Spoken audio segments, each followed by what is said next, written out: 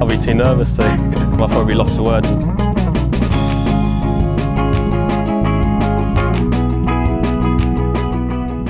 Hello and welcome to another edition of the DraftKings podcast. I'm joined as ever by Matt Vincenzi. Matt, hello. Hey Tom, congratulations on your Brian Harmon hit. That was a huge one for you.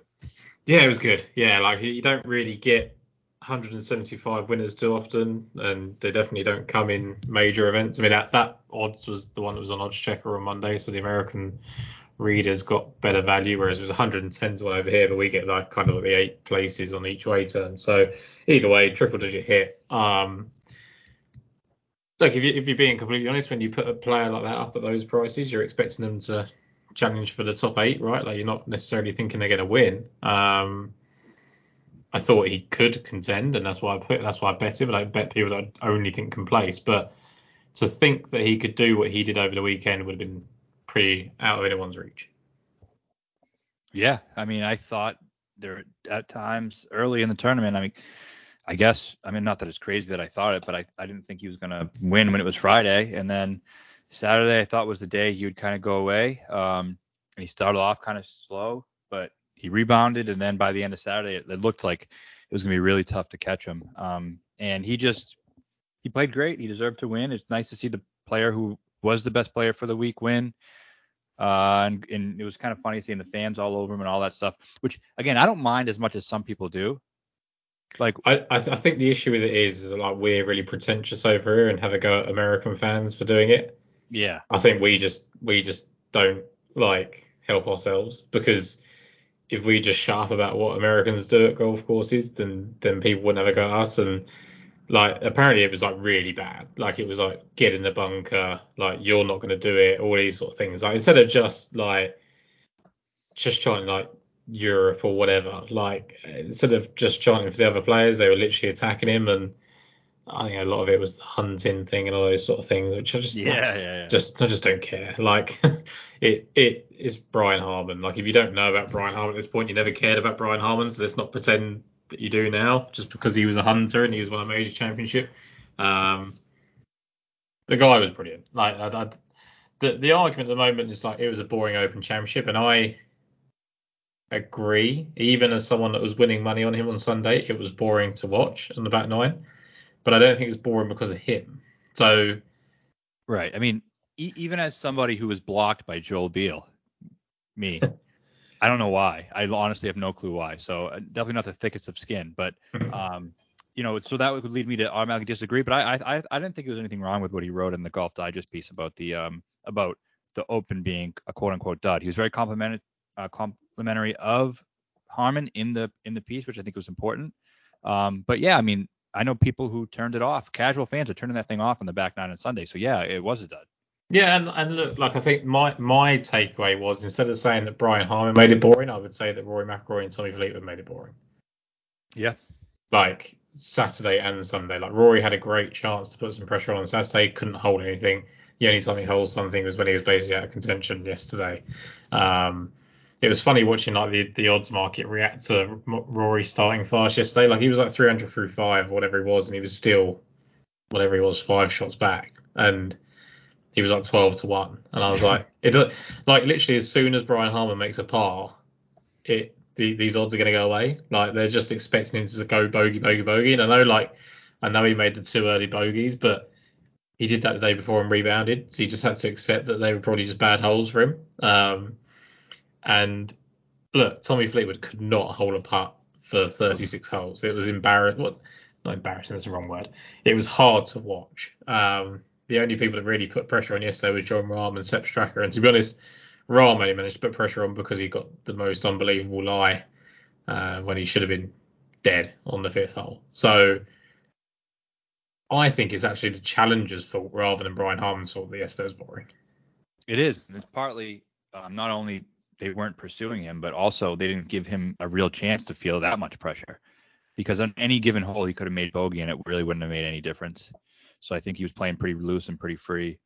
Rahm, I never thought had a chance. I don't know if these people are new to golf or what, but when a guy shoots a course record on Saturday, he's not shooting a 64 on Sunday to win a major. It just doesn't happen. Like John Rahm's capable of a lot of things. Yeah, I get it. Like people are saying he's the most likely guy to chase him down. He never was because he went too low on Saturday. You have to be more consistent to do that. I actually thought Tommy was in the best position to do it because he didn't make any birdies on Friday or Saturday.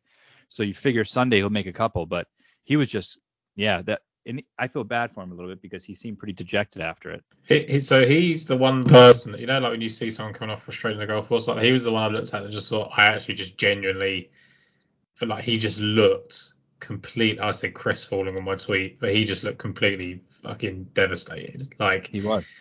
Just to not put it as quite as polite on things. Like he was just broken, and that to me just shows how much he cares. And I think like everyone cares about winning a major championship, of course they do, but like he particularly cares about it. It'd be like Rory winning the Masters, like it'd be exactly the same feeling.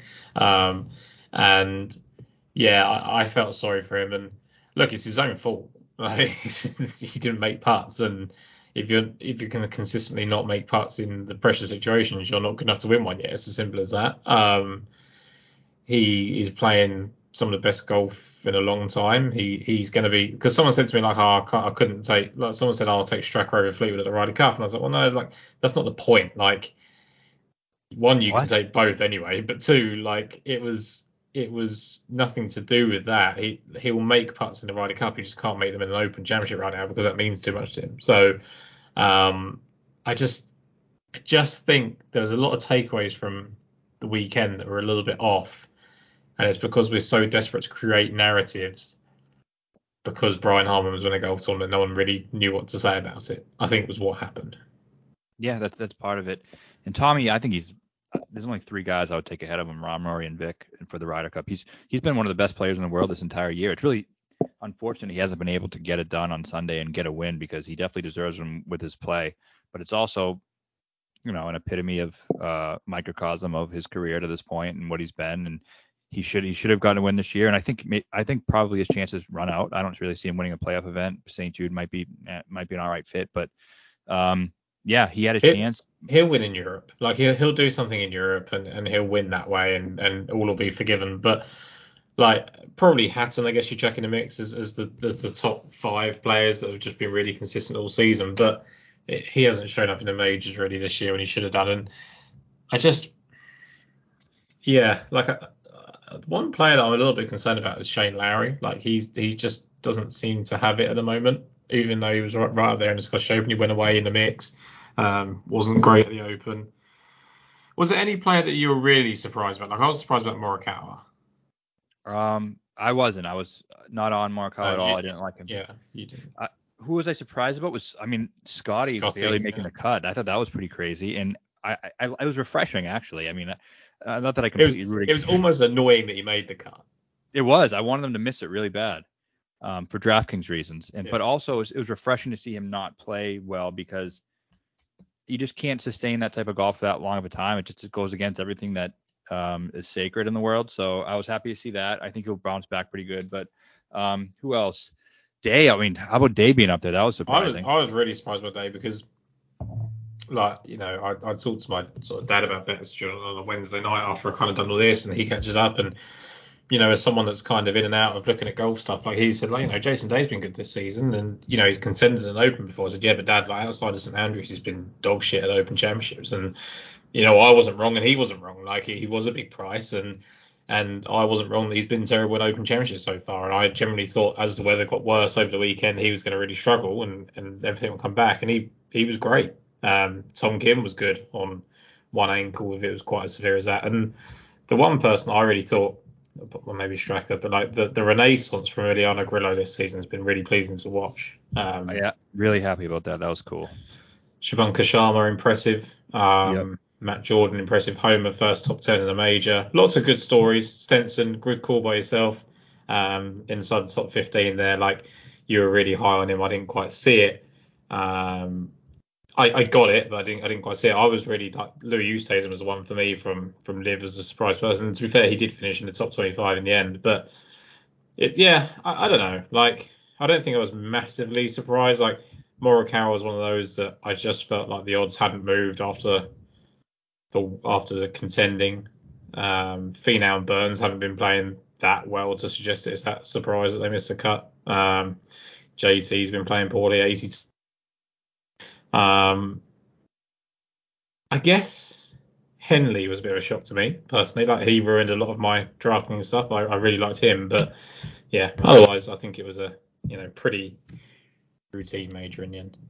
Yeah, I mean, I think the Stenson thing, I was pretty happy about the fact that I was incredibly confident on it, and he was a 400-1 guy who was 47 years old, and I could show that confidence in him do it.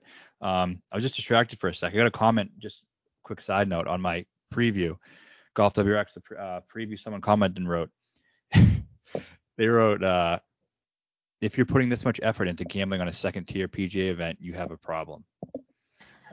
He must be new. Yeah, no shit, I have a problem. You guys didn't fucking know that already? There's 52 weeks of the year, and I bet 52 of them. So yes, I have a problem. Yeah.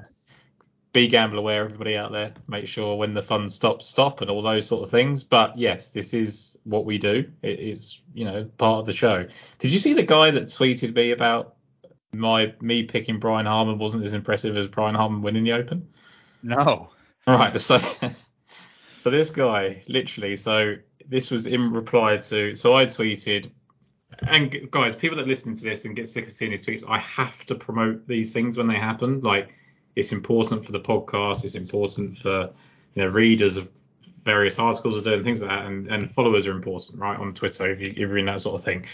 And I just had tweeted saying 110 to 1 winners are always going to be nice. 110 to 1 Brian Harman at an Open Championship to crown off another strong major season makes for the podcast is even sweeter. Something along those lines, anyway. This guy comes back. Twitter is full of so many people patting themselves on the back. What they don't realise is that the skill required to pick a winner is minuscule compared to the skill required to win the tournament. Obviously, I mean. So I just replied to it saying, "Thank you, X, for reminding me that picking Harman to win is in fact a far inferior achievement than Harman actually winning the Open Championship." For a moment there, I felt it was close. They don't give Claret jugs for picking the winner, Yeah, do they? Or $3 million. So someone replies to that saying, like, "What, you don't get your own Claret jug?" And I just said, "I'll buy one with the winnings." I would say my bet had a 0.67% chance or something of winning. Like, it's a pretty impressive feat. So fuck that guy. Weird comment. So yeah, there was just loads of things like that yesterday. Like, people definitely just in their feelings about the fact that Rory McIlroy and Tommy Fleetwood didn't win the Open Championship. Yeah, that was definitely it. And I didn't love it either, but hey, that's golf. It is. Major season done now, Matt. No more majors for us to talk about this season. Feels early. It really does, and it's not, because it is the end of July and we're coming into August, but it feels weird. One last closing statement on last week before we go on to this week at the 3M Open, where we definitely have a problem. Do you think that elevated events, and I'll let you interpret this in your own way, do you think elevated events have being on the schedule regularly have affected players' performance in a major?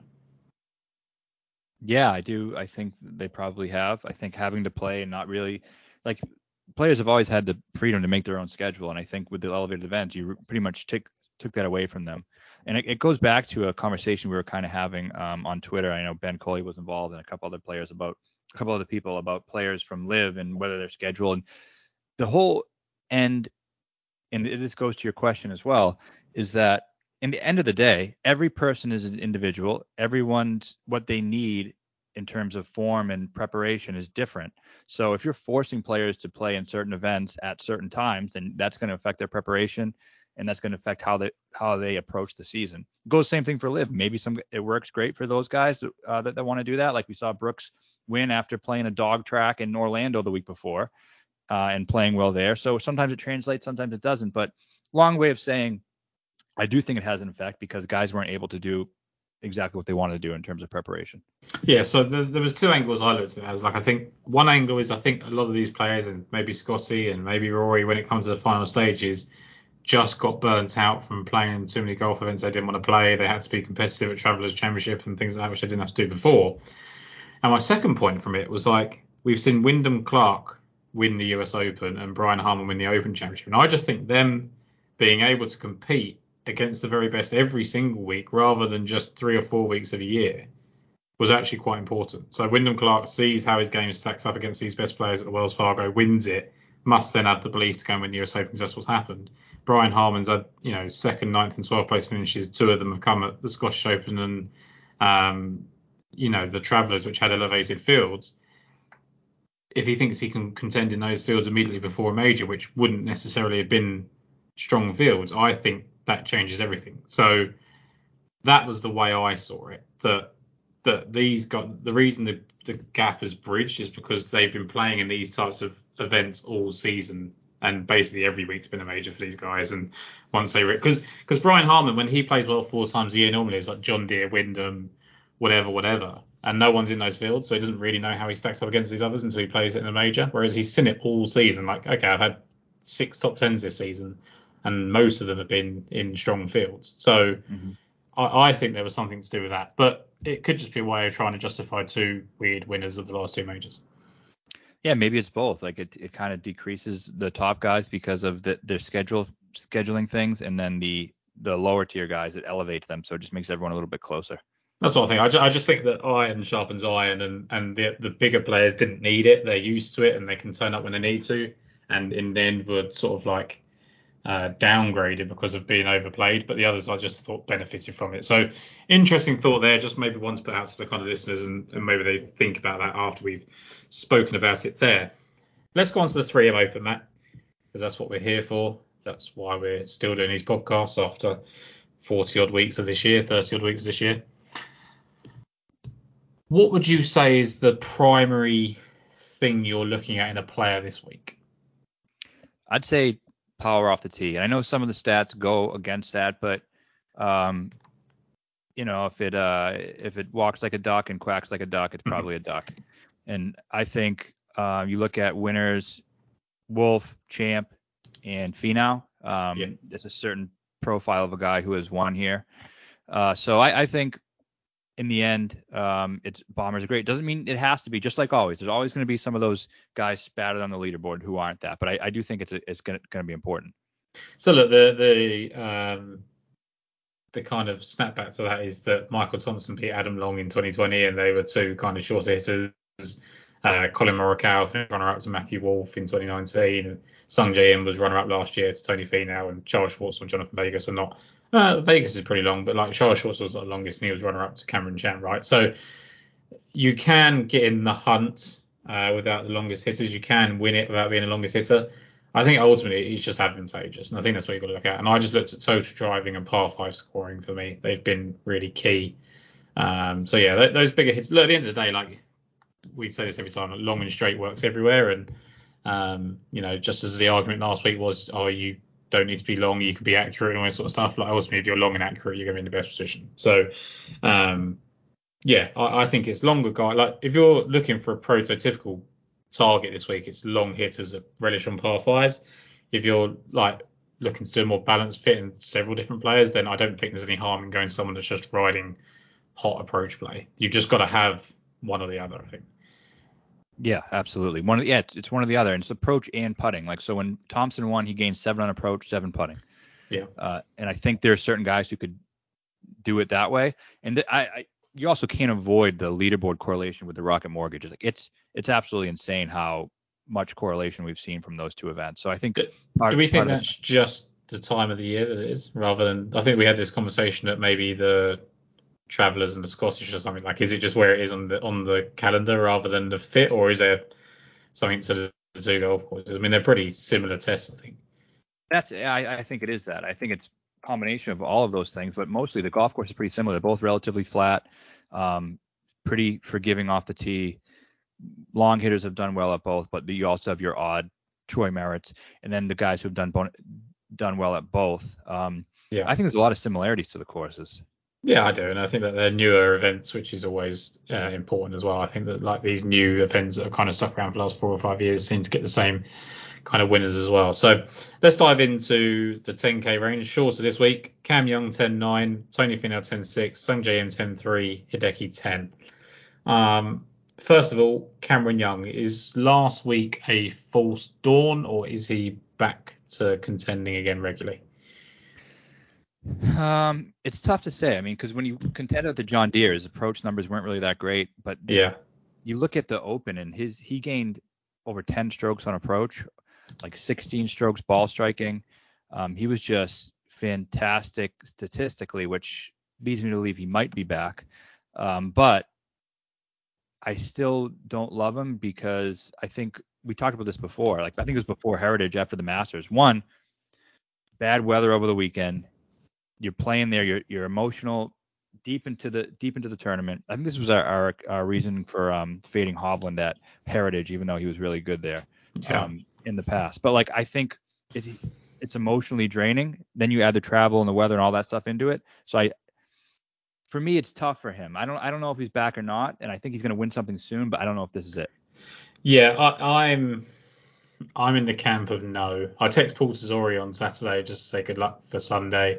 He just come back saying thanks, bud, and it just needs to be a hot putting round, like one. He just needs one hot putting round basically, and he was right. Like you look at what he did. He was unbelievable on approach and off the tee, and he just was bad with the putter, right? And you saw it in the heat of the battle. Now, is that the reason he's bad with the putter? Is he just bad with the putter? The season suggests over the last 6 or 7 weeks that the putter's been a problem for a long time. So it's not just when he's been contending. He on paper, Matt, is the best fit, maybe. But there's just something I can't trust Cameron Young at 10-9. Yeah, I agree on paper. Like coming into the week, I think Friday or Saturday, I was like, I'm not going to let myself talk myself out of betting Cam Young next week because I just think this is the perfect spot for him. And by last night, I had already talked myself out of it. He's like 14-1, so it's just Yeah. so easy to do, right? Tony V now, same sort of arguments, but again, just not playing well. No, he isn't. He isn't. And I'm curious to see with ownership this week, like where people are going to go. Yeah, I mean, I guess those two will split between them because there's not that much in the price, right? But like, does Sungjae and Hideki get a boost because of what they did at the Open last week, or because they're just not the I mean, again, Hideki's tee to green game works generally everywhere, but like they're not the longest two. Does that hold them back in terms of builds? No, I think a lot of people like the first look, you're going to see people on them more so than the young phenoms of the world. I think Grillo, I know Grillo's beneath, but he's going to be popular. And Sungjae has good history. I mean, he finished second here last year, so I think that's going to be a big driving force as well. Yeah, I still can't just get like I'm just going to wait for Sungjae to get out to a betting number in the playoffs and hope that he does nothing for the next couple of weeks.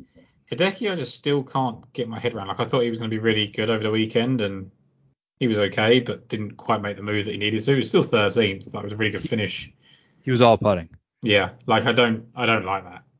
That's No, not good for Hideki Matsuyama. So that's a short way of saying I'm probably out maybe on all four. I certainly could be out on all four for sure. I don't want to be out on Emiliano Grillo, even though the ownership suggests that we probably should be there. You would think so, but second and third here in 3 starts. I was on him last year. He got caught in a bunker. I really thought he was going to win going into the Sunday.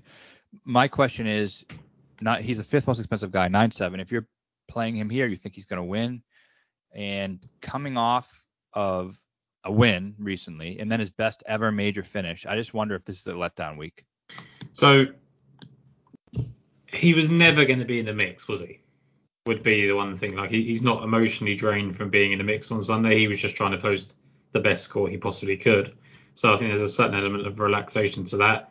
I think the fact that when he won, he went 48th missed cut, but then he was 15th in the Travellers suggests that now he's coming back to a golf course that's easy and one that he likes. I think he'll be okay. So I do trust him to play well. I just because both him and Straka, people are going to look at. We might as well couple them both together. Like both, they're going to get looked at as the two people that are going to let down because they've been 2nd and 6th at the Open Championship.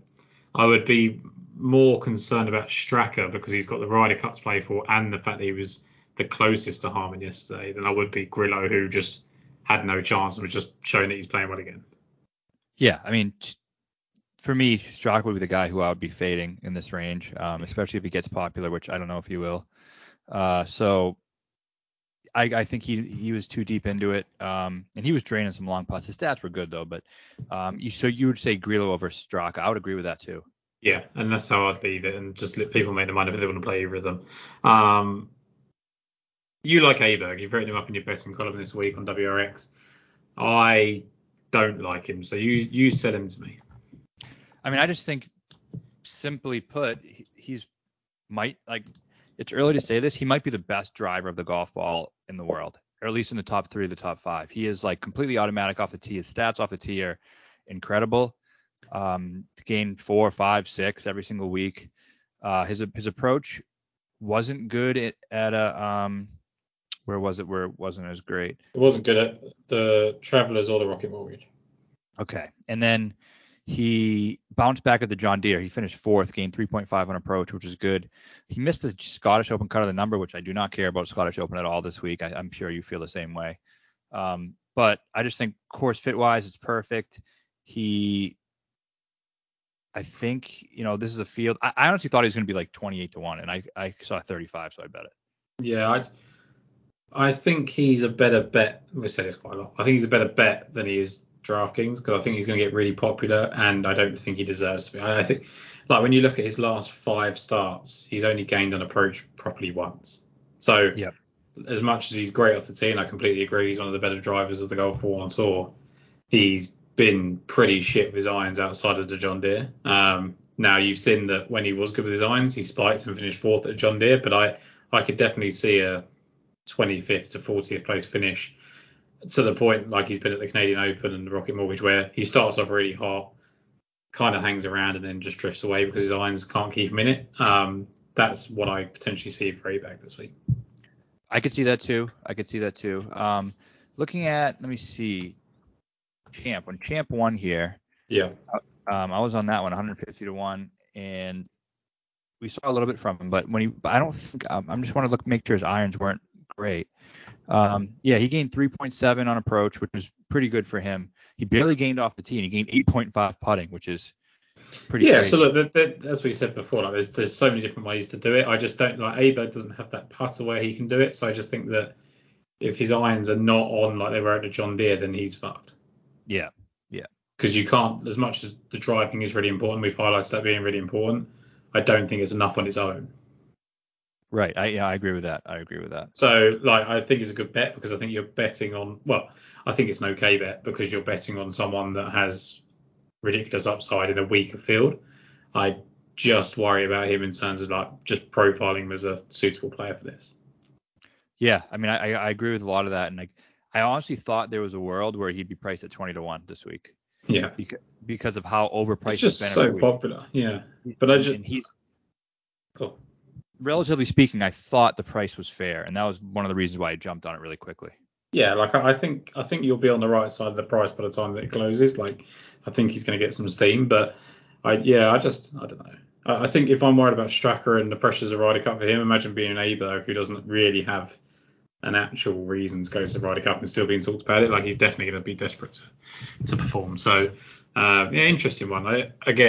I think I said this a couple of weeks ago. Like if he does well this week, I'll be really impressed because I think there's a lot riding on it being good. JT healthy scratch 9-3. Yes. Good. Gary Woodland 9-2. I think is probably the most interested I've been so far. Yeah, he was on my short list for betting. I thought he was going to be 60-1 though. I didn't think he was going to be 35-40 or whatever he was. Yeah, I think people are right. I think the books are right on him this week though. Like he's gained on approach and off the tee in 8 of his last 10, and he's gained off the tee every event this season except for the Fortinet. Like he's automatic ball striking, and he's marginally losing on the putting green over the last kind of 3 or 4 weeks. So I think he's been good enough in recent weeks to suggest that he can contend in this event. And then you look at it, and he was 11th here 2 years ago on his debut, and he was second going into the final round. I don't really remember that. Do you remember that? No, I don't. So he was there. I guess he just played himself out early on, and we don't really remember it from there. But which is what he always does. Yeah, like he let me down in a big way at the PGA, and I haven't really gone back to him since. But I just think this is probably his last best chance of playing well this season, and he'll be keen to take advantage of it.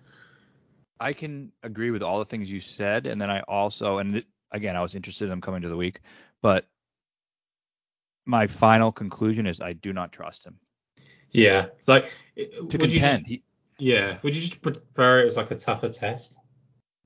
Yeah, I would prefer that, I think, because he doesn't have to get to a great score. But I mean, you just rattled off all these amazing, impressive stats, and they completely are. His finishes in that stretch since the PGA: 24th, 49th, 33rd, 25th, 55th.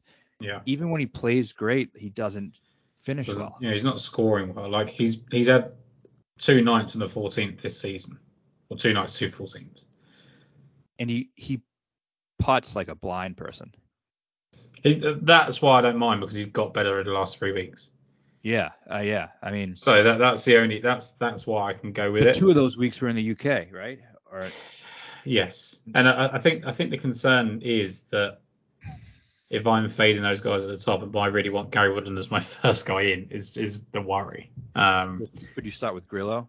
Yeah, I'd probably go Grillo Woodland, but fuck me, like if I wanted to have some, like if I was going to queue up a stroke over the weekend, that's a good way to do it. Watching those two Yeah, but putt. it's also if you want to get leverage on the field and try to win $500,000, it's a good way to do it too.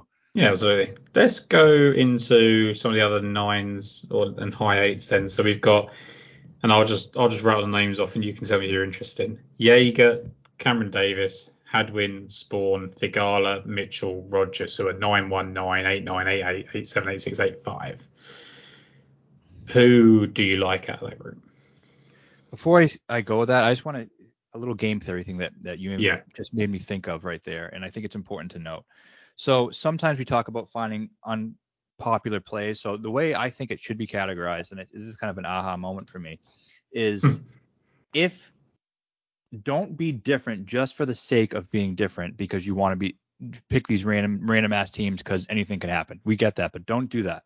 What you want to do is if you have an inkling or a natural instinct or a feeling that a player is going to be good and he happens to be unpopular, nobody else likes him, do not run from that feeling. Embrace it, go overweight on that feeling, and dive into those players that you see. Like you don't think Aberg's going to play good, or you think he might not play as well, and you like Woodland and you play Woodland over Aberg, I would just go 80% of my All in. lineups, Yeah. all in Woodland over, do it, and then if it hits, you have all these different combinations with that start, the Grillo Woodland start. Play that combination you like with a bunch of different lower price combinations. So if your gut instinct hits, you have 7-8 different chances to cash in on it.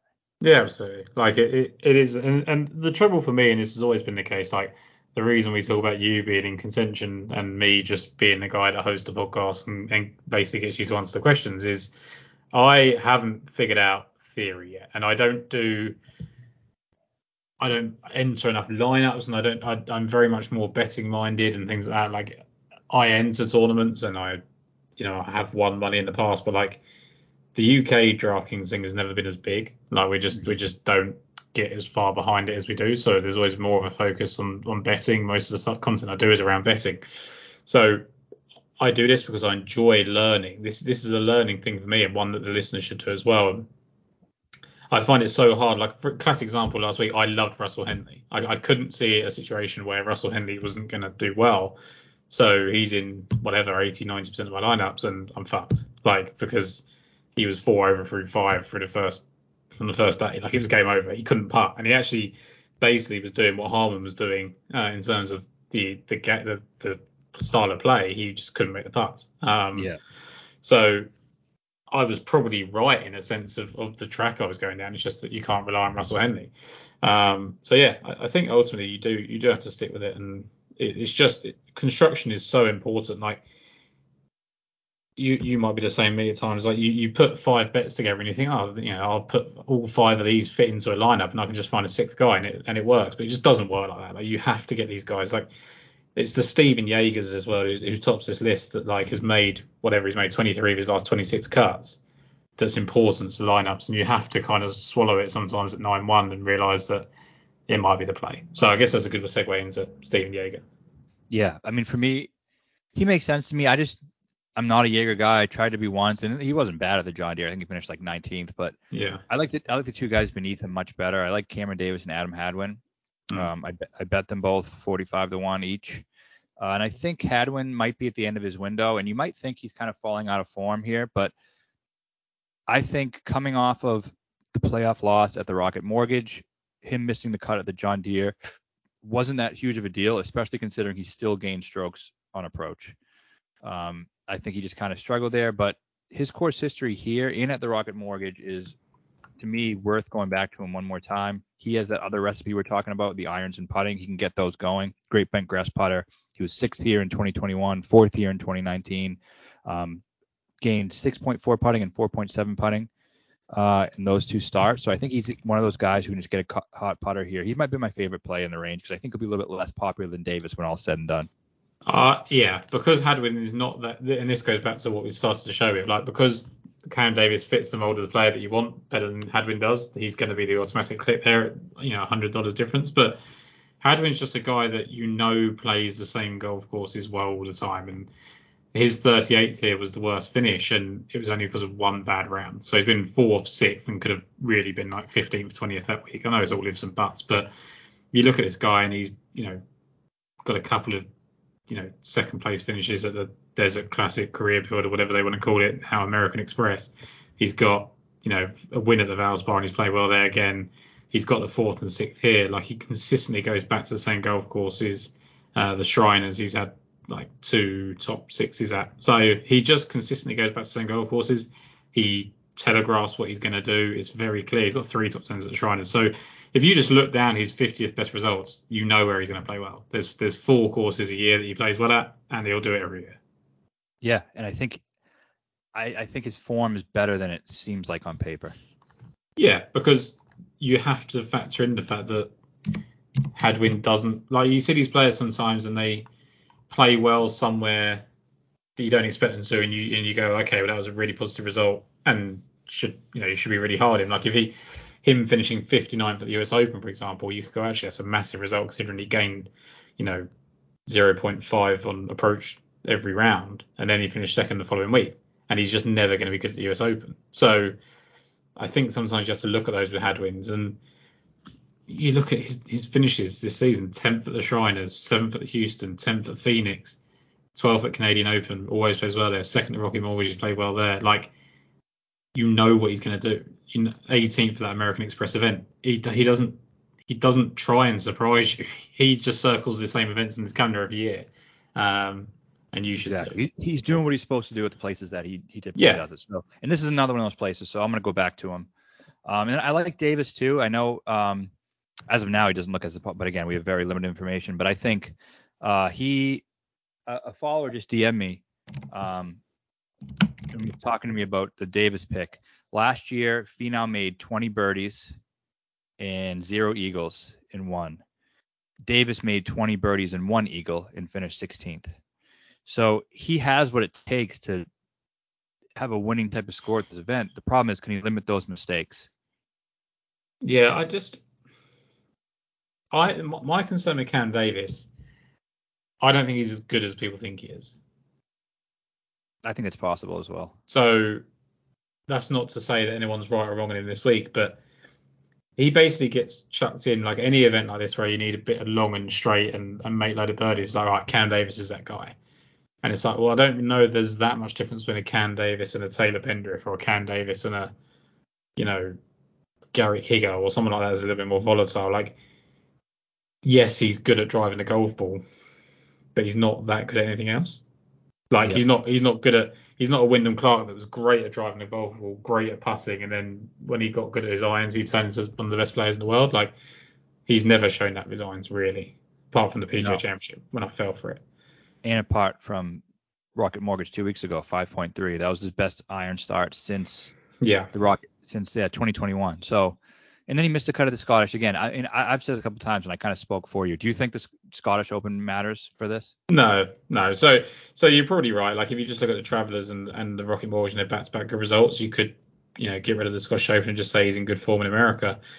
It's just that thing, like, he's finished 4th at the PGA and he goes cut. It just concerns me that, like, he has good finishes and then he just disappears. Like, he finished 7th at the Australian PGA at the end of the last year. Then goes cut, 32nd, cut to start his year. I know he was injured, but, like, it's just, it finishes sixth at the Players, match play exit, cut the Valero. Like, it just. He's a very tough guy to get right. Like, when he finished 12th here in 2020. That was off 4 straight missed cuts. Yeah. When he won, it was off a missed cut when he won the Rocket Mortgage. Yeah, like that's my concern. Like, I don't think that, like, I don't know that anyone can truly go, this is why I picked Cam Davis this week.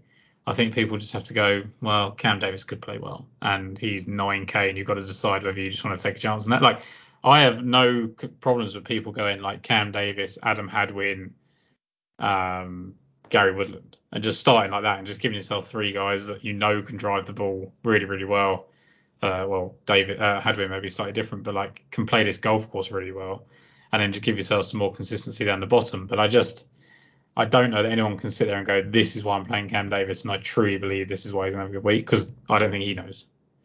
Yeah, I don't think so either. JJ Spawn is coming back to a little bit of form, I think, if I remember rightly. Let's just make sure I'm not making this up completely. Yeah, so he's been 33rd at the Rocky Mortgage and then 10th at the Barracuda, 30th at Memorial. So he's showing a little bit of life at the right time after a couple of months of being disappearing. But he's not good at this golf course, really. 62 missed cuts, so he might be a pass. The Gardas a pass. The one person I did want to look at was Mitchell. Yeah, he should be a fit in theory, right? Should be a fit in theory, and I actually think he's playing a little bit better than he was, which wasn't hard because he was shit. Like he's missed the last two cuts, but you look at his approach off the tee in Scotland, it was amazing. And at the John Deere, he was good on his approach as well, 42nd, and he was good off the tee at the US Open. So he's the guy that hasn't been able to put it all together yet, but like he did that lethal tee and putting combination at the US Open. And I think he could potentially do that here, based on the fact that he was fifth here 2 years ago. Absolutely. He makes a lot of sense. He's not going to be popular. He's not going to get all this steam that some of these guys are. So I think I'm probably going to avoid it. But I think there's a lot of like to me, he just feels like the Cam Davis thing. Yeah. Like he drives it long and he can get hot with a putter, but there's not really a whole lot to stick your sort of pin your hopes on. Yeah, a couple guys here who I do like too is Rogers. If he's not going to be popular, I mean, I hate to say it, he's a massive loser. I think he just like since he's been a professional, he's found a way to lose in any way, shape, or form that he can. And he's obviously, I mean, nothing personal. I just think he's not good at closing events. We saw this at the Barracuda, how he should have won that tournament easily. All he had to do was make one birdie, and he had 3 or 4 looks to do it, and he couldn't do it. But at 8,500, he's in great form. He's finished decently here the 2 times he's played it. I think he can definitely play well again this week. I don't think anything tells someone's career better than losing a playoff to Charles Howell III, who notoriously doesn't win as much as his career suggests that he should. Now, Patrick Rogers is not as good as Charles Howell III was in terms of just automatically making top 10s and top 20s, but he's good. Like, he's truly very, very good. And I really like him off a lit down week because he's got to get it. At some point, like yesterday should have been the time that he just stumbled into the wind, like without even really realizing. But he's got to do it eventually. I mean, look, he finished second after missing 3 cuts. You'd think he'd have played well in Scotland based on the fact that he goes back to the UK quite a lot with his wife or partner, whatever she is. But he was just so solid. The only concern, I guess, is his approach numbers. I don't know what they were like at the Barracuda. They're obviously pretty good, but his approach numbers are shit. Yeah. Which is a surprise for someone like Roger. Yeah, he's just off the tee. I mean, he's a guy. He's a Wyndham Clark light, isn't he? He can get off the tee and putting. Yeah. I guess. Yeah, I don't know. Like, I just like him off the fact that people are not going to like him. Like, he is one of those ones that don't just play them because people won't, but he feels like the type of guy that you should. Like, on his debut, he was 8th going into the weekend and finished 32nd. Then last year, or 2 years ago, he was 39th. But I could see him finishing 12th. I can see. I think he might be involved this week, especially the story of him coming off, blowing the play off. Then he'll be. I just have a feeling he might be around. Poston is the opposite of what I want in a golfer here, but I can't decide whether to bet him yet or not. I didn't put him in my kind of long shots plays at the moment, but he might still make the card. 28th and 11th here in 2 starts. We know he can birdie with the best of them. He had 2 6th place finishes going into the Open Championship at the John Deere Classic and the Scottish Open, and then finished 41st at the Open, which I liked. I think he's playing well enough. The only concern is he's been terrible off the tee. Yeah. He's not for me. He never is though. So I don't think that. Yeah, you don't like the guy, do you? Isn't it? Is he the guy that trackers you argue with? Yeah, the tracker always attacks me, and I've taken it out on him. But if there was any life off the tee, I'd be pretty confident. Yeah, I mean he makes some sense. He definitely can get going. Another thing too is like we do like birdie makers here and birdie are better and stuff, but this thing hasn't been that easy. I mean, Finau 17 under, Champ 15 under. Like I think there's definitely a place you can get in trouble in here. So I do think off the tee, like you said, is important. And then I think we should go right down to the guy I know we both love, and Lucas Glover. The glove. If anyone needs us to tell you why Lucas Glover is a good player this week, then you are just following people blindly because you're not doing your own research. This guy is unbelievable right now. 4th, 6th, and 5th. And this is why I was saying about like the Aberg FOMO thing. Like he's double the price of Ludwig Aberg in the betting market, and he's a better player right now. Yeah, he's a better player than a lot of guys right now. He's how many major winners are in this field? And I know it's 2009 or whatever it was, but like he also won the John Deere Classic in 2021. It's not like he's been dead forever. Like he's a great player. 20th miscut, 4th, 6th, 5th in his last 5 starts. Yeah. I mean, he is playing some of the best golf he's played in a really long time. Gained 10 strokes on approach at the Barbasol. 10 strokes on approach. He's in his last 3 starts, 4th, 5th, 6th. Maybe not in that order, but we've been on him. I've been on him. You've been on him the last 3 weeks, and it's funny when sometimes people don't win. Like, oh, this guy sucks. But like he's finished 4th, 6th, and 5th in 3 events. He's been 70-1, 60-1, and 80-1. Those are great plays. Like I'm gonna go back to it one more time. Yeah, he's not sucking and missing the cut. He's not winning. Like if that sucks, then you're down to a very small pool of players. You can basically go and back Grillo and Stracker and that'd be it. Yeah, I just think he's the best player of the week by a mile. Not to forget the fact that he was 7th here on debut and shot a 62 in the final round. Yeah, I mean, I love him as a player too. Something about him, just the way he plays the game. I like his swing. I like his approach. I just like him because everyone hates him. I'm just one of those guys. Well, I'm one of those guys too. I think that's why we work well together. Yeah, like I love the story. I don't love the story of what happened to him, but like I like it. I like the fact that people just use that against him. It's just like, look, this guy's a machine. It turns me on a little bit, I'll tell you that.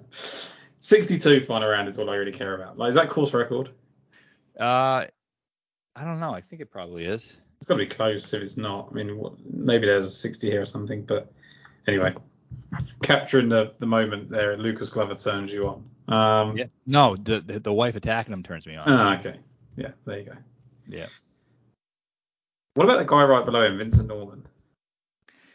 I mean, I said this earlier today. If he didn't just win, we'd be all over him probably. But that's what I mean. So this is the thing that like we're just, and I hate to keep picking on Aberg, but this is the other hot Swedish player that everyone was keen on. What? So we're going to punish people for winning? Aberg's hotter. Is that what we're talking about? No, you mean how they're playing? Yeah. Well, I mean, both. Yeah.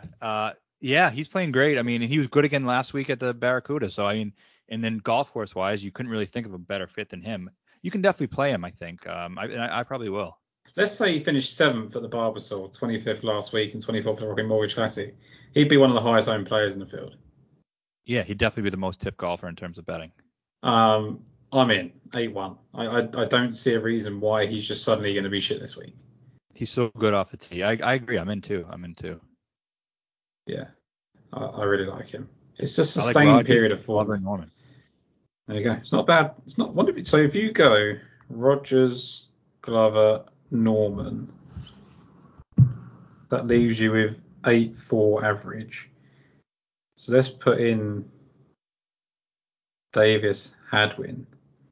That leaves you with 7-3, which we're going to come on to. It's not a bad lineup. Davis, Glover, Hadwin, Norman, Rogers. No, it's 5 guys who can win. 4 plus Rogers. 4 plus Rogers. Yeah, four guys who can win and one who can lose in a playoff, which is worth a lot of points. So Yeah, exactly. He can make the points before he loses it. Right. We've got to pick up the pace here because we're talking a lot about golfers. Bo Hostler, any interest? I did have some interest. I just looked into it. The 3M and rocket form really isn't exactly what I wanted it to be. I watched a lot of it yesterday when he was playing. He was kind of in the borderline of contention, but whenever he does that, he starts to play like shit. I could see him playing all right. Yeah, I don't care enough about him to comment really. Aaron Rye 7-9, I think. No, Not for me. I thought you'd like him. I'm not a ride guy. I mean, I think I once at like Pebble Beach a long time ago, but since then I'm completely out. I like him. I think there's reasons to like him. I think he's gaining off the tee when he shouldn't do because he's the biggest nudger on tour. Yeah, I like him. I think he's been slept on a little bit. Well, that's the thing. He may be the most popular guy in the full field. Really? So far, that's what I'm seeing. People are clicking his name a very lot early so No, far. well then, yeah, just get away from him. I didn't think that at all. I didn't really see much about Aaron Wright this week. I think Mayo might have bet him. I haven't got there yet, but I think That he might makes have sense. as well. Yeah. Let's just talk about the guys we do like here. Akshay Bhatia fits in the same thing as Norman, right? Exactly the same. I like him a lot.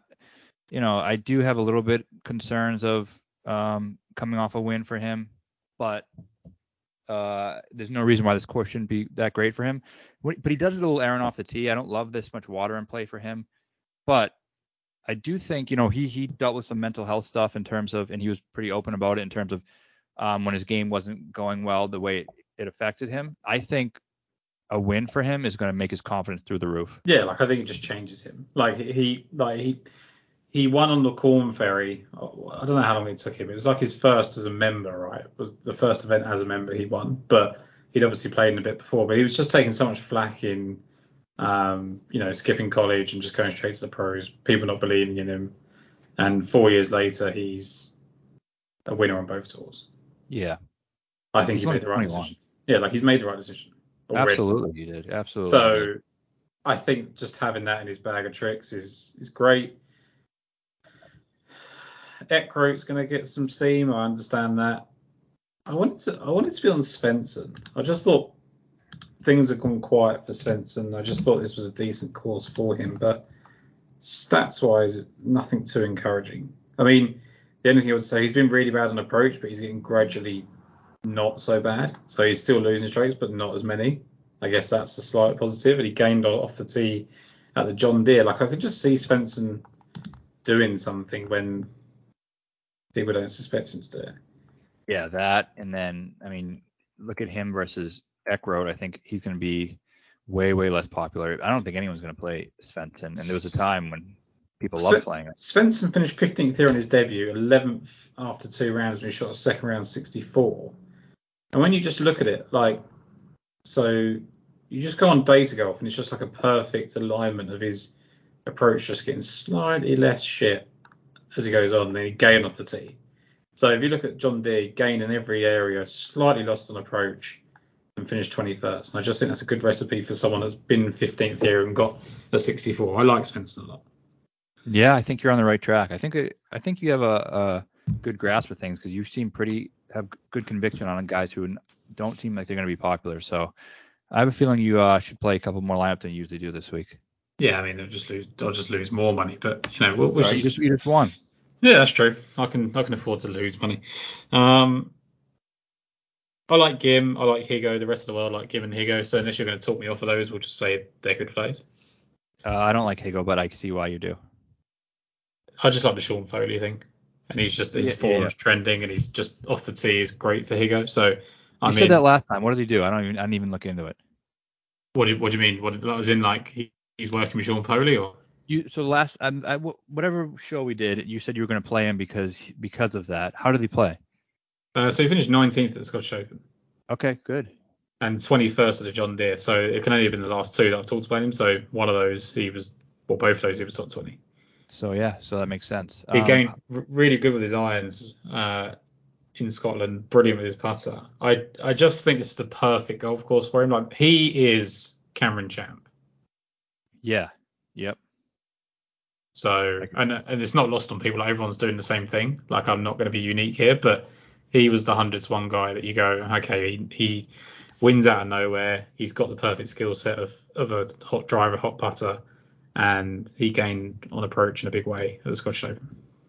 Yeah, to me, I feel the same way with the 101 guy. The next guy is Ches, who has been not disappointing, but I thought he had some. He has been disappointing. Yeah. I mean, 35th at the DR. I thought he could do better at that. But his approach numbers are still great.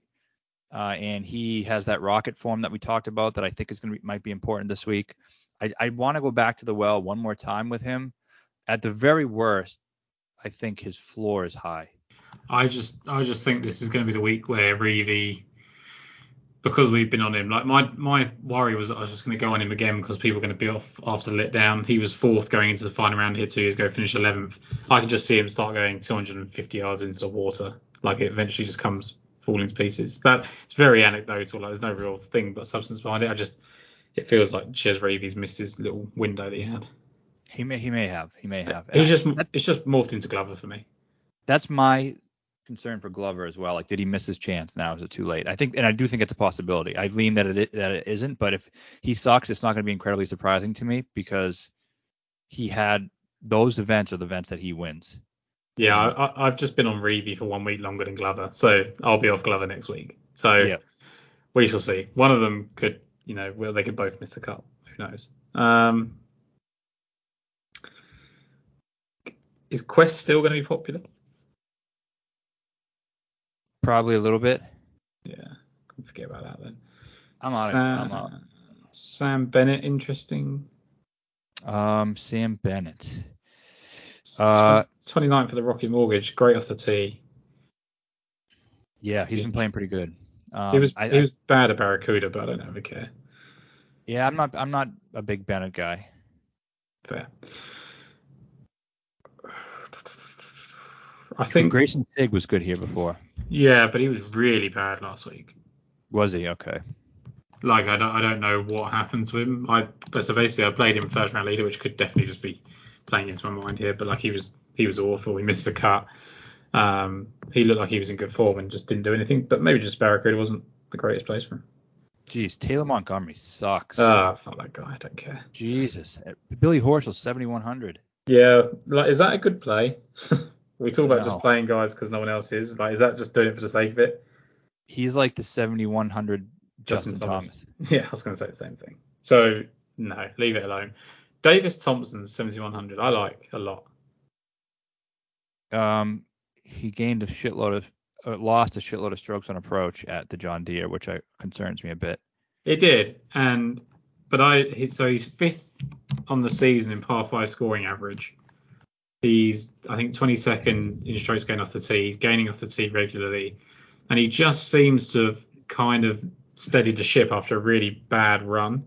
So he missed the cut at the US Open, but he was only, like, I think, 1 or 2 shots out. Travelers, same situation. Gained an approach at Rocket Mortgage and off the tee and putting, finished 24th. Terrible with irons, and then finished 31st at John Deere.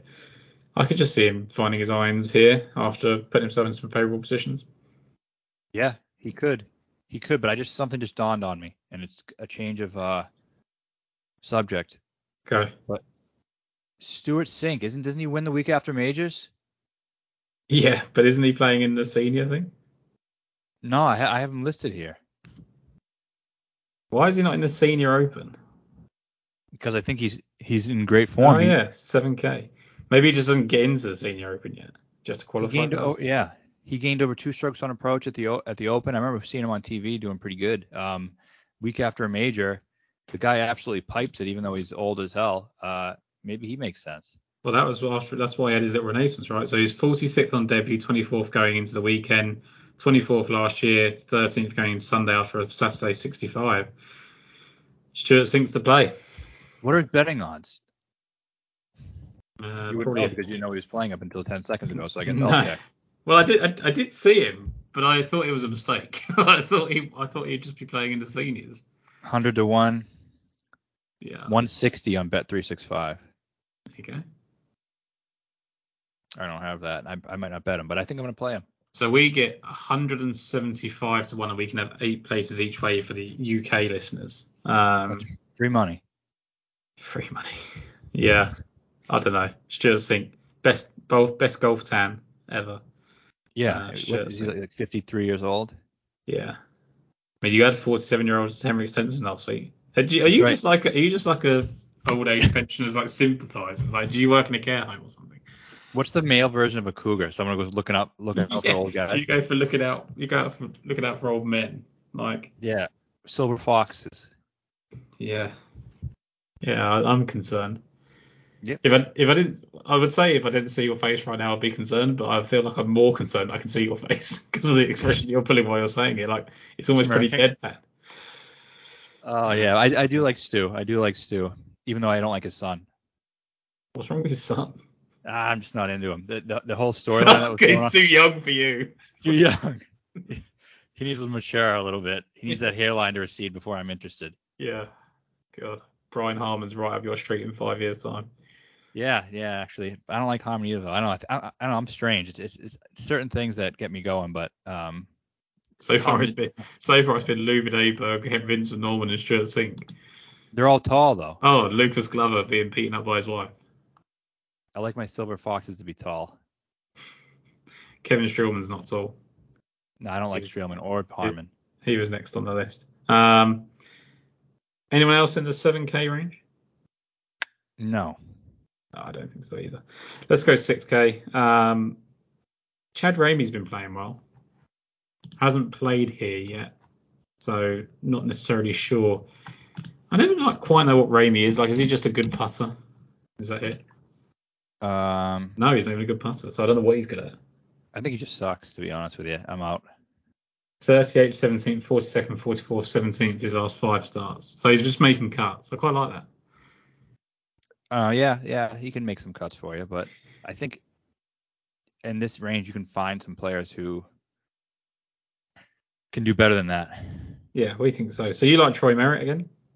Yeah, I like Troy Merritt again.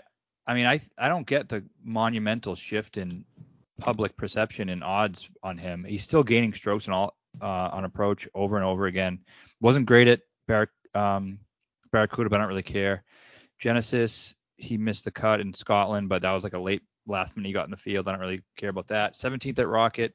I just think his iron's been really, really good lately. I think his betting price at 200 to 1 is just too big. I don't understand why he got moved to that. Yeah, no, I get it. James Harden's playing better, isn't he? Oh, I love Hahn this week. I was thinking about betting him. I'm definitely going to be betting first round leader. So he was 4th here last year, finished 67, 65, opened with a 69. So a round of 70 absolutely killed him, which is, ridiculous and kind of shows you, although there is tough things around here, you do need to be in the 60s all 4 days to have a chance. He was 6th last week at the Barracuda. Yeah, he was really good. He was real hot yesterday. 35th at the John Deere, 57th at the Canadian Open, with a 69, was 14th after round 1 there. I like Hahn. Do you have stats for that for last week? I haven't got. There's no straight game dates, but is there any stats? Let's have a look at tour tips here for in running stuff. Because he chipped in from like a mile away. I'm just wondering if it was smoke and mirrors. It could be, but I don't think James Harden needs to see anything to he just gets a bit of confidence. I think he's all right.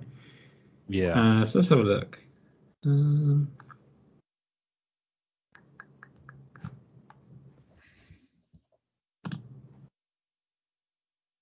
James Harden. He was 31st in driving distance, 19th in driving accuracy, 46th in greens regulation, 14th in scrambling, 9th in sand stains, 57th in putting average. Okay, not bad. So it's pretty balanced. Yeah, I mean, I like him a lot here. I think he could play pretty well. So I like. He's definitely going to be I'm going to play a lot of him. I have a really good feel on him.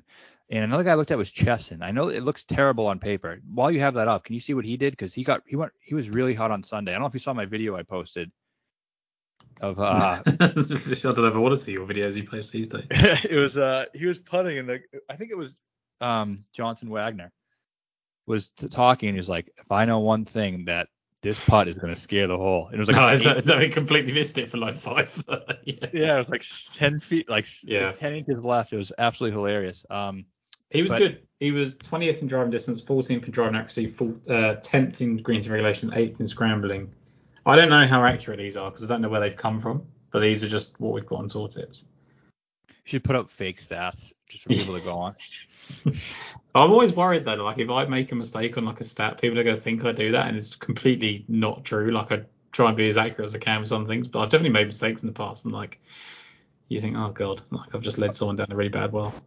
I think I'm in on Chesson. He was 10th here in 2022.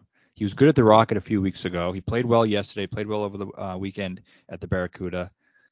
He seems like he hasn't been playing well, but I think he's the type of guy who he's like a heat check guy. You know, basketball, you got to see it go through the hoop once. And I think a nice low Sunday yesterday and a good round, I think he can get right back into it. So the thing on the narrative on Chesson Hadley, he's bubble boy, right? Like he always needs to play well here in the Wyndham to get in. Yeah. Which he did once. He's not going to do it this year because it's 70 rather than 125. But I guess just the time of year just might suit him, and it might What just if he be. wins? Well, then he's in, but he's not fucking doing that. He can top 20. Yeah, I like him. Trevor Cohn. Trevor Cohn. Just look at his stats at John Deere and the Barbasol. Obviously, Barbasol he needed one, but just look at them. The John Deere, even the Rocket Mortgage. Like, look at his off the tee numbers. Yeah, really, really good. He's first off the tee in this field in his last 24 rounds. And he's got better with approach every week. I don't know what he did at Barracuda, but Yeah, he makes a lot of sense, especially if people aren't noticing it. yeah, I like him, and I like Marty Do, Back to the Future. I do too. I like Monty Do as well. I had him start here. He was good at Rocket, which we know makes some sense. Like his hat.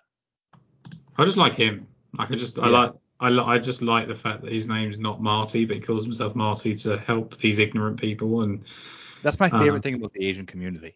How they just give yeah, themselves like a name. just call me Tom, and his name is Ju Young. Yeah, I want to go to China and be like, call me something else. Yeah, And call you me can Jing. make up your name. Call me Jing Jing Jing. Like Yeah, I think he's it's like, amazing. you think they just have a list of American names and they're like, I'm gonna go with this one. Which one sounds the coolest? Yeah, have you ever seen? I don't know if it ever got to your shores. Have you ever seen? You know, like Ricky Gervais. Yeah. Do you know Carl Pilkinson, the guy that he does some work with, the bald No. guy? Okay, so there's a program you should definitely watch called Idiot Abroad, right? And he's just me if you go on holiday, but he goes to China and he asks for his name to be like written out on like, or his partner's name to be written out on those scroll things. Yeah. And he's saying the names and he's going, oh, Carl, and they're going Car, and he's going, no, it's Carl. And they're going Carla, and they're like, no, it's Carl. He's going like this, right? Anyway, so they finally draw out for him, and then he just holds it up and he goes like, this could just be complete bullshit. Like it could be, they could have written anything, and he's like, I don't even know which way round it's meant to be. He's just going like this, and that just makes I just think of that like, That's funny.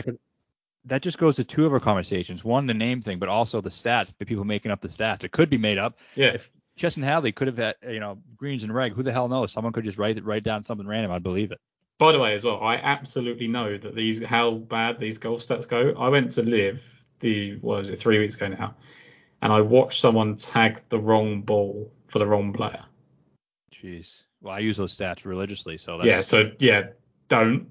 I mean, I guess it gets corrected by the time they've had a little crowd source between them. But a guy just walks up to him and someone was like, "Oh yeah, this is so and so," and I was like, "No, that was not him. Like it was 20 yards back there because he doesn't hit it 340 yards like PCU line does." And it was quite funny. That definitely happens on the PGA Tour as well. Speaking of quite funny, this is a great segue into another guy I like in the 6Ks. Yeah, we should get back to that. Some people think the highlight of Full Swing was Rory saying "fuck you, Phil." Some people think it was Damon and his caddy. To me, the highlight was reliving Piercy just going in the water from the bunker and completely shitting his pants. Went from like a 4-shot lead to a 5-shot deficit in 10 minutes. But he's down here at 6,800. Yeah, my partner was watching it at the time, just kept going, "Oh no!" every time he hit a shot, and they just perfectly summed up Scott Piercy's career. Like she actually felt sorry for him. I was like, "Oh, if only you knew." Like If only I you was knew about Scott Piercy. cackling the entire time. He's been gaining strokes in approach. He's been gaining strokes off the tee. Like maybe he I But mean, the fourth here wasn't like an accident. He was 15th on his debut and opened 62 to lead after round one. So that 62 that I said about Glover being the course record, it's at least tied if it is. I just don't know about Scott Piercy. Like, he's not been a good approach the last few weeks. but he hasn't been bad either. He's got withdraw, cut. Oh, hey, has he? Yeah. I think the withdrawals don't show up here for me. That's why. Yeah. He's gone withdraw to Travellers, withdraw to John Deere, cut. All right, never mind then. He lost almost 5 strokes on approach when he withdrew from the John Deere. Okay, yeah. So I guess. that's why I was off on Scott Piercy when I looked. Now I know. Russell Knox is going to do something soon. I don't know if it's here. Russell Knox.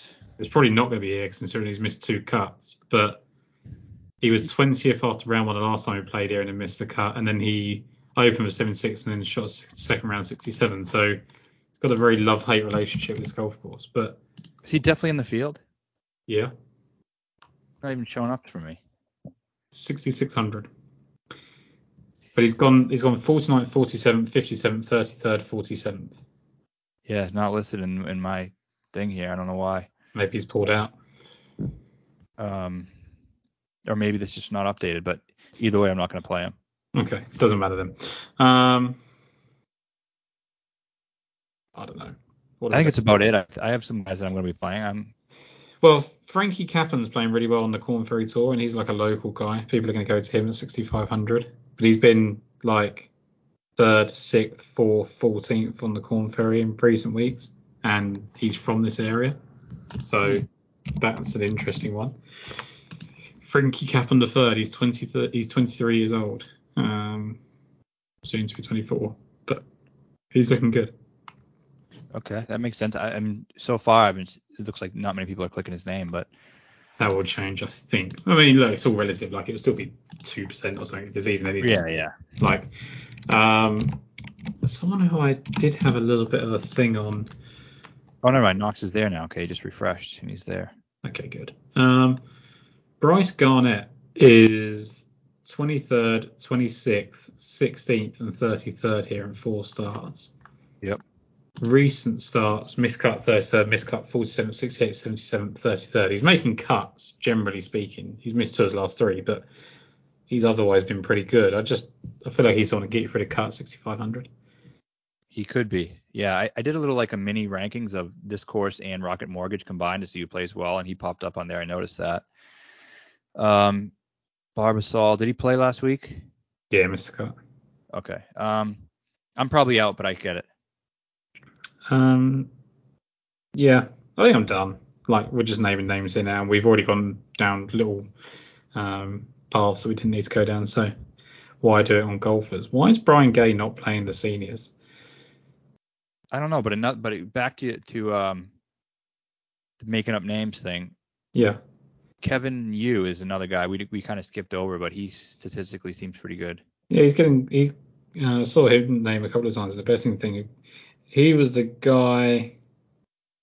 No, he wasn't. Who was the guy that was off injured for a little bit and then That was came him. back? It was him. Yep.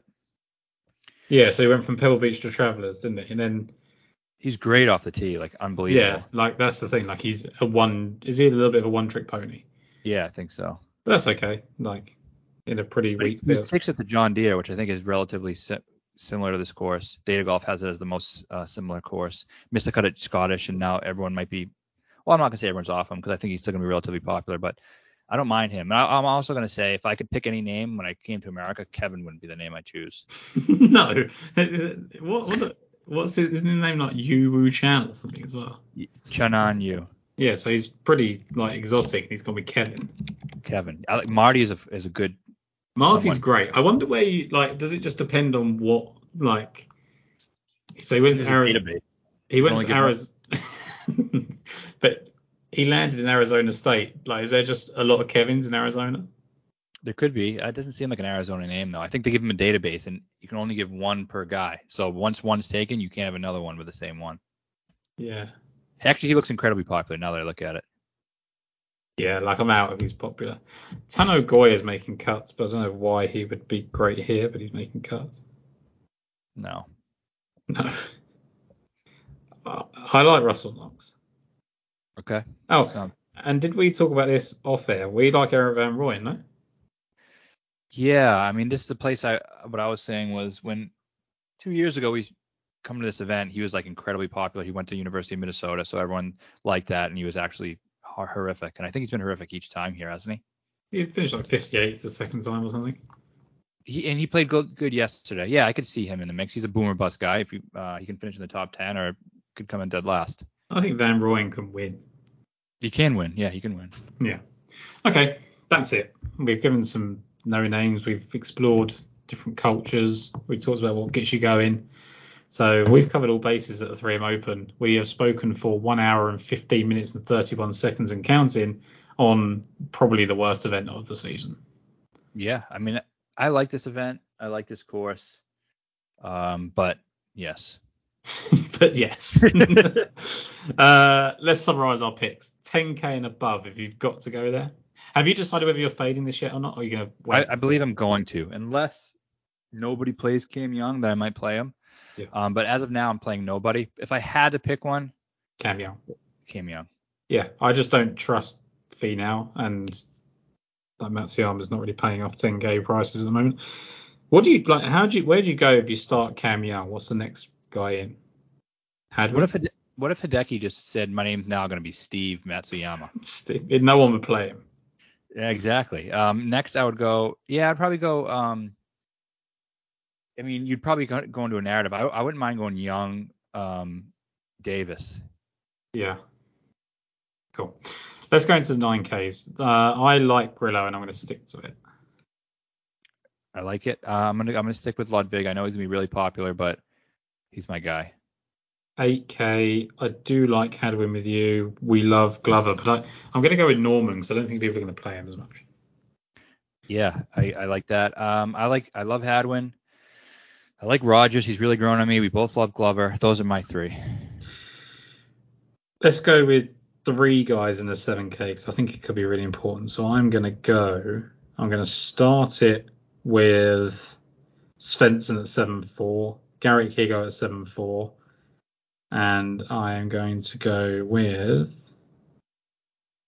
I thought I had like a really good play in here that we talked about. I can't find the one I'm scrolling. Higo? Yeah, I said him. Svensson, Higo.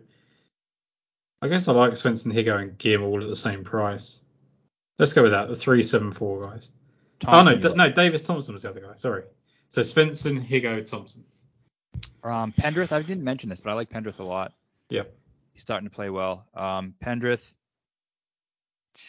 Ches. I'm gonna try one more time, and that's it. I just pick arbitrary numbers of guys from each range that I choose, no matter how many you tell me to take. Yeah. This was my point though. Like, isn't Cam Davis just Taylor Pendrith? Yeah. So you're getting the same guy for 1,500 less or whatever it is. Yeah, and I like Pendrith a lot. I think he can win. Yeah, cool. 6K, we are going with. I'm just going to do 2 from here because it was tough. Marty Do, which started a completely different conversation I thought I was going to have tonight, and Eric Van Rooyen.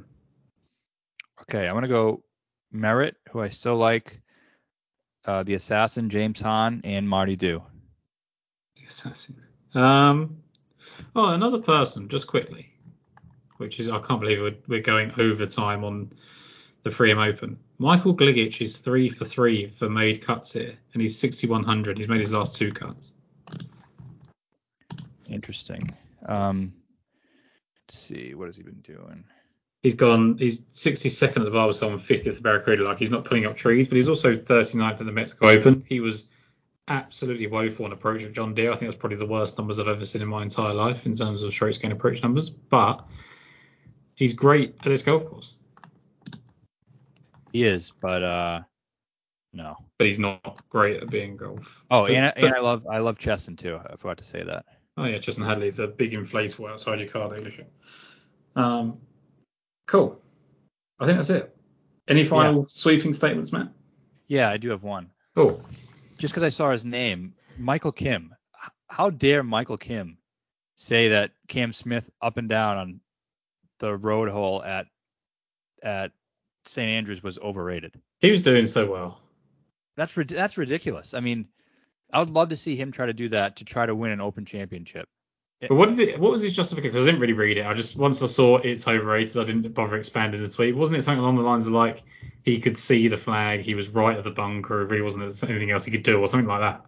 He said it wasn't that hard of a putt. He said the balls don't really feed down to the bunker. Then I saw someone right beneath it post a video of Rory from the exact same spot putting it in the bunker. I think some people get a little bit high on their own shit and think they can just tweet anything at the end of the week. Like Michael Kim was doing great work. He was doing it for the community. He was doing a lot of stuff on the golf course, and then he just goes, bang, I'm going to say this stupid thing. Yeah, and it was stupid. I just want to say I think it was stupid, and I do believe, I know I got a little bit of pushback on this, but not too much. I do believe that up and down is the best up and down in the history of golf. I'm not. I have the worst memory. So like Chip-ins don't count. Yeah, so I had the worst memory because, like, when they tell you to be a goldfish and forget things really easily, I do, so it doesn't matter. You can DM me later if you think of one that you think is better. Yeah, I will. But like, all I can think of is like chip-ins rather than up and downs, which is a different conversation. So I'm just thinking of like Tiger at the Masters and things like that. Yeah, doesn't count. Yeah. Okay. Cool. My final statement. So Barstool Golf, right? I like Barstool. I enjoy Barstool Golf. I enjoy the Breaking 90 series with Trent and all those sort of things, right? So I think they brought Dan Rappaport in to be more legit. Like I think they wanted a golf reporter that was actually a golf reporter. He has let himself get so like he's downgraded himself so much. Like he's gone from really serious to I'm gonna join in with talking shit. That he's completely lost his way. Yep. I mean, he talks so much shit. And like the thing is with him is like he was the one. So for example, Riggs said yesterday, now I've seen Brian Harmer win an Open, I think that Tiger Woods can win a major. And that was the worst take I've ever seen in my entire life. But like he's just Tiger Woods' mate, or he thinks he's Tiger Woods' mate. So I can see why he would say something stupid like that. Like he's just meant to tweet those sort of things out. Dan Rappaport is meant to be good at talking about golf, and he's just shit. I'm glad you're finally seeing that picture, because anyone who follows me knows Dan Rappaport's one of my biggest enemies, and it's I don't mean to pick on him, which it does look like, because every time he says something I just shit on him, but I just think he is a fraud. I don't think he's a good. But he was good. Yeah, but when he was before he was with Barstool, he was good, but he was in the mold of I think it goes to, like you're saying, he's trying to be something that he's not. Yeah, I just don't like. I thought they got him there to just be what he was before and add a little bit of legitimacy, and I think he's taken it upon himself to fit in, which hasn't worked. Let them be the guys that they were, because they were good at it. When I read his tweets, I have to cover 97% of my eyesight, because I just pre-cringe before I even click on the name, because what he says is most of the time incredibly cringeworthy. And now you look at his tweets, everything below it is a negative comment. Yeah, but everyone agrees. Yeah, but like people have turned on him. Yeah, but like he wrote probably one of the best articles I've ever seen in golf about Morgan Hoffman. Like he went to Costa Rica and followed the story of Morgan Hoffman. Like it was great. Drank his own urine. Yeah, and like another weird story, but I quite like Morgan Hoffman. But he was just like he just talks. I can't even. I'm trying to find the things that like bothered me the most, but like, he's just been bad. You know what? I added this yesterday. No one caught this, but Justin Ray was tweeting about how a bunch of people are stealing his stats and passing it off as their own. Yeah. And I found an example of Rappaport doing that, and I shared it underneath Justin Ray's tweet. Everyone does it. Like everyone does it. Like I just quote his tweets. It's just easier. Like I don't need to say his tweet. He obviously wants the tweet to be shared, right? He just wants it to be shared without people saying it was him. Just trying to think of the things that were really bothering me. Like, and he's like a year late to every take. So here's another one. He said something about how So after the Open, the Ryder Cup just got a lot more interesting. Like, what the hell are you talking about? I've been saying the European team is going to win for the last year, but I mean, I don't think anything that happened at the Open makes the Ryder Cup more interesting because now you have Harman or whatever. Like, I don't know. He tweeted, like, this is one that kind of, and this probably shouldn't have been a trigger point, but like he was like, I've hammered Cantlay for not contending in majors in earnest. Been tied 14th for best in his last 5, but never closer than 5 off the lead going into Sunday. Wikipedia finishes. If you're world number 4, you simply have to be better. Finally gets off to a good start today at 1 under. That wasn't a great start. Like, he was like 20th. It's still the same problem. I mean, it was one of his better starts, but that, like, it wasn't tweet worthy. And that was the tweet that he stole from Justin Ray. Right. Okay. The stat that he stole. Because he's like never been better than that after round 1, or No, as in like the final round 5 strokes thing. Word for word, he stole it. I mean, because you like you couldn't go and find that on your own, like, or you wouldn't, especially Rapport. He's not going to look for that started 5, whatever it was that he said. Yeah. Justin Ray's tweet was, there's 2 ways to look at it. I'm paraphrasing now. There's 2 ways to look at it. The positive is that Cantlay hasn't finished worse than tied for 14th in the last 5 major starts.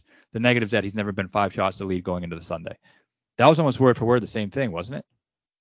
Yeah, basically. Yeah, I don't know. And then he quotes, so Sam Harrop is someone that we like over here. Yeah, I know. He's been great. He's been on our podcast, etc. So Sam tweeted saying, since Cyril catching flat later for his on-course antics, and I think what Maricona notes is important. I personally like someone who shows emotion, but his outbursts after a bad shot break are never to the detriment of his playing partners. And then he's like, by and large, guys enjoy playing with Cyril for the same reason we like watching him. It's entertaining as hell, not that deep. I imagine there are some people that do care. Yeah, some people definitely care.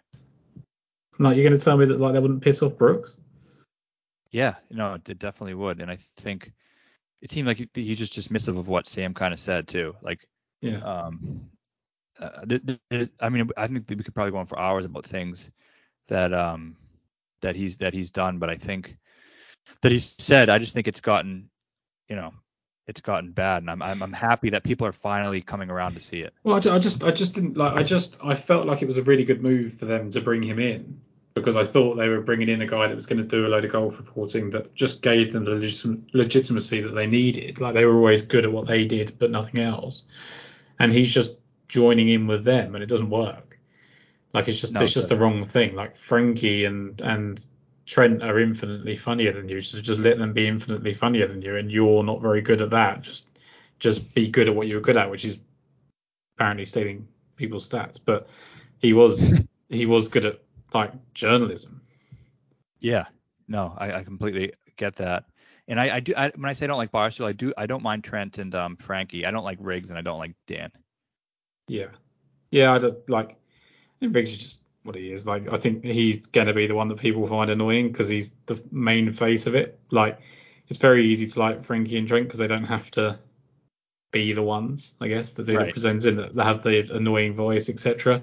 They just have the best series on Barstool. Like, they get to play in those things where when they did the scrambles and like he couldn't chip and Trent was just shit at golf. Like, I just relate to that because I'm shit at golf. But like, I enjoy their content. So yeah, interesting. It's interesting we're talking about completely different stuff rather than the 3M Open, but it's like this was a weird one. This weather is everything Young, Rahm, etc. could have hoped for. Harman has, by his own admission, an active mind and can struggle to quiet the noise. Any golfer knows how much more of a mental challenge it is when there's horrible weather. He'll have to earn it big time. He was 5 shots clear. The rain is shit for everybody. Why would that make it work? Like, I don't. It was like they were trying to. Yeah, it was the worst. Like, they could have. I thought they were going to set it up to be really easy on Sunday and hope the weather was good, so that Rahm, Young, and Rory could go at him. Right. I mean, the opposite is true, because if the conditions were easy, Harman could shoot even par and lose. That's the only way he loses. Like, he was never going to. As I said to you off air before we came on, like, he was never going to shoot 5-6 over. He didn't look like he had that because he didn't hit it far enough to get dangerous. And yes, it was raining, and okay, you say that he has an active mind. The people were literally shouting at him to lose, and he used it as fuel to win. Like, we think he's going to be bothered by a few raindrops. It was weird take. Yeah. I think and we're going to look out for more things going on. But if people out there like him, sorry about that. Maybe we should do a Dan Rappaport tracker. We should. You've got your own, so why can't he have one? Yeah, I mean, I guess my takes are crazy enough to get a tracker, so his should be too. Yeah, there we go. Matt, we've put the world to rights today. We've covered geographical challenges, nicknames, domestic abuse. Yes, all of it. Next week we'll do it again. Old man fetishes. Old man fetishes. That was the strangest part of the podcast, I think. So there we go. If anyone's got this far, then you've heard it all. Matt, enjoyed it as ever, and I'll see you again next week. All right, let's win some money.